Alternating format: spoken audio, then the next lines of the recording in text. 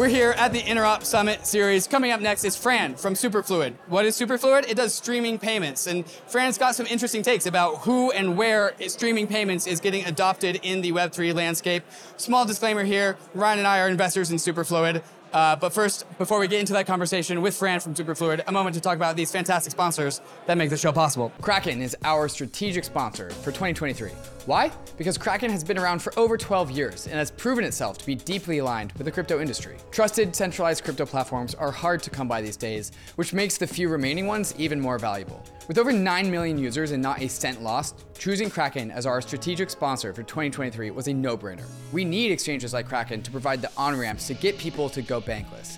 And Kraken's emphasis on security and transparency makes us feel good about having them as a sponsor. If you're unsure about your centralized exchange or on-ramp, perhaps open an account with Kraken today. And if you're unsure about the rest of Web3, well then maybe you should get your Learn on with MetaMask Learn. Learning about crypto is hard. There's no one out there to hold your hand to get into this industry, until now. MetaMask Learn is the best place I've ever seen to send someone to learn everything there is to know about Web3. If you're a company trying to onboard employees, or you're a son or daughter trying to onboard your boomer parents, MetaMask Learn is the place to send them. Interactive and engaging lessons, making learning about Web3 fun and easy. Now, once you're through Kraken's gates and you've taken the MetaMask course on what's a DEX, you're safe to make your first stop into the world of DeFi.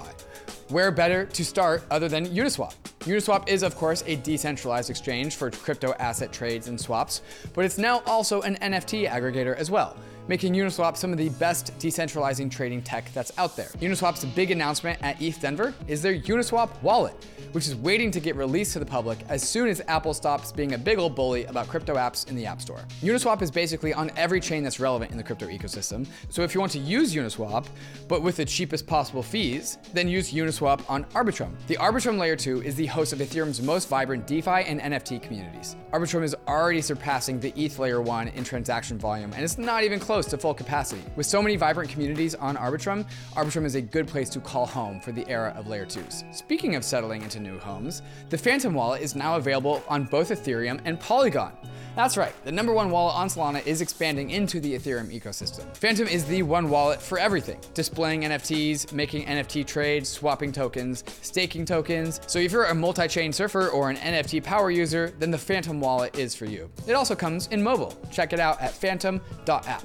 Now, let's get into the interview. Bankless Nation, we are here still at the Interoperability Summit hosted by Axelar, and I'm here with Fran, the CEO and co-founder of Superfluid. What's up, Fran? Hey, yeah, it's great. There's a lot going on. Denver is even busier than I've seen it last year. So yeah, so were you here at ETHDenver last year? Yeah, it's my fourth time. Fourth time, yeah. Yeah. That's all of the times, yeah. I think. Yeah, probably. Yeah, I think that's right. There are not many people I've seen also have been there all of the times. ETHDenver last year, fun fact, Bankless Nation, 13,000 people. I think we've counted 18,000 people here this year in a bear market. That's insane. Build market, not bear market. Excuse me, how dare I? Fran, speaking of build market, what you're building?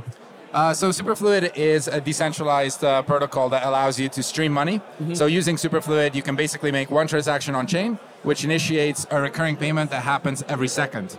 So you can use this for all sorts of different things, from payroll to token vesting, and also a use case we're very excited about, which is subscriptions and subscriptions in games. So sure. That's something we've launched recently, seeing a lot of success with. Okay, subscriptions and games. And first off, how does this work? So, streaming payments, technically, how does that work? So technically, Superfluid has its own token standard, which is an extension to ERC20. Okay. And that token standard enables streaming the same way a normal token has transfer. So you can do, token.transfer or token.stream, right? Mm-hmm. And streaming is basically moving money every second from one account to another. And when you build it in your game, it allows you to do things like receive rewards every second, mm-hmm. or, for example, pay a fee every second to get access to a particular part of the game, right? Mm-hmm.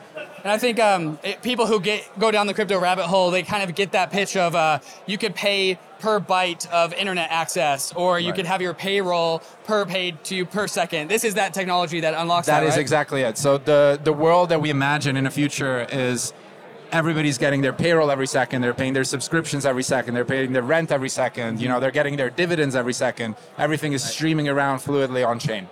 Okay, and unlocking capital, all of that cool stuff. Where are you seeing adoption of Superfluid? What's getting picked up on the most? So that's the tricky thing, right? Adoption's really hard. There's not that many users in Web3. Sure. And building an economy based on streams is going to take a long time, right? Objectively, it's hard.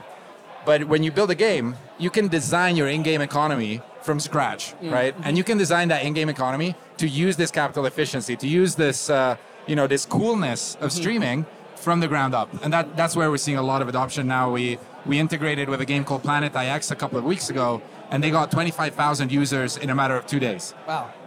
This is a crypto game. Got 25,000 users in 2 days. That's a crypto game, yes. And how is a crypto game leveraging Superfluid? So basically, it's a strategy game. You have a base, and your base is, the basic is free. But if you want to expand your base, you have to rent extra land. And to rent that land, you have to stream their token, right? So you stream the token to the contract. It gives you access to the land, and you basically get better yields, and you grow faster in the game. So it's a bit of play to earn. And so you're making a bet that rather than trying to deconstruct parts of the economy that already exists, you'd rather inject Superfluid into new economies that are being born right in this day and age. Exactly. But obviously, it's a stepping stone, right? But if you look at gaming historically, it's been where adoption happens, right? Sure. It's gaming and porn, right? Porn, we maybe don't want to get into. We'll save that one for a later day. Exactly. Gaming, right? You can build unique experiences, and people will adopt new behaviors, not because it's better for them, but just because it's fun, right? Sure. So you can introduce these behaviors, and then, when all of your in-game assets are streaming to you, you're going to ask your employer to stream your salary, right? And that is the next step, but that will take a bit longer. So a lot of people across the Web3 ecosystem are really hammering this idea that it's going to be gaming that really is the next big wave in crypto. And that's a really awesome narrative. It's harder to vet how true that is. But as someone who is actually working with games and they're integrating Superfluid to some respect, what's your vantage point? Where do you believe it stand on like the whole Web3 gaming is the new bull market? What are your attitudes there? I think it's very hard to deny, right? Sure. Like we've struggled to get users, right? We get a customer, they're streaming money, right? There's 15 people in a team, right? 15 people streaming salaries. And then we do one integration with one game and we get 25,000 unique users in 2 days, right? The scale is different.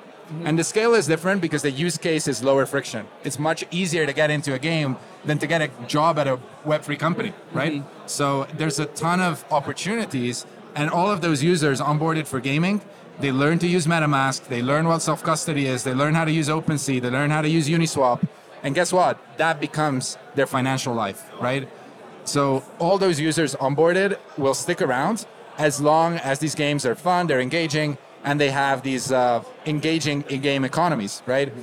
And you tell me, is there a better place to build an in-game economy than on-chain? Right. Yeah, so you're a big +1 on the Web3 gaming is the next bull market, not a meme. That's a real thing. Not a meme, not a meme.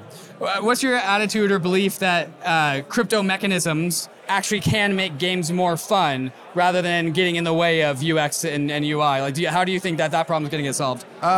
Well, that's for the game designers in the room, right? I would argue it's another tool, right? But it's a tool that doesn't have competitors, right? Sure. In Web2, you just can't do this stuff. Right. The interoperability is a new thing that people have to learn, right? When you're building a game in Web2, it's a walled garden, you make all the rules. In Web3, you have composable assets. You don't make all the rules anymore, right? You literally can't know what will happen with the assets you create. Right. And that is harder to reason about, but it's a massive opportunity. And whoever cracks it and manages to create games that are engaging, composable, maybe other people can build games using the same assets. Whoever can crack that is going to have a massive success that can't be replicated in Web2. So you said the word interoperability, which will bring us back to the beginning of this this interview, because we're at the Interop Summit here hosted by Axelar.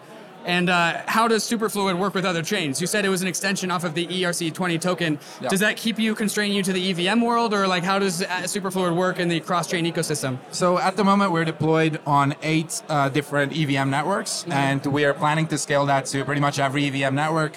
It's much easier for us to deploy there. At the same time, somebody actually built for a hackathon a proof of concept on Starknet, which was very good, and they now got a grant to finish that up. So we're very excited. Starknet is going to be our first non-EVM implementation. And I think long-term, Superfluid is going to be everywhere, right? It's a token standard. Tokens are everywhere. Superfluid has to be everywhere as well.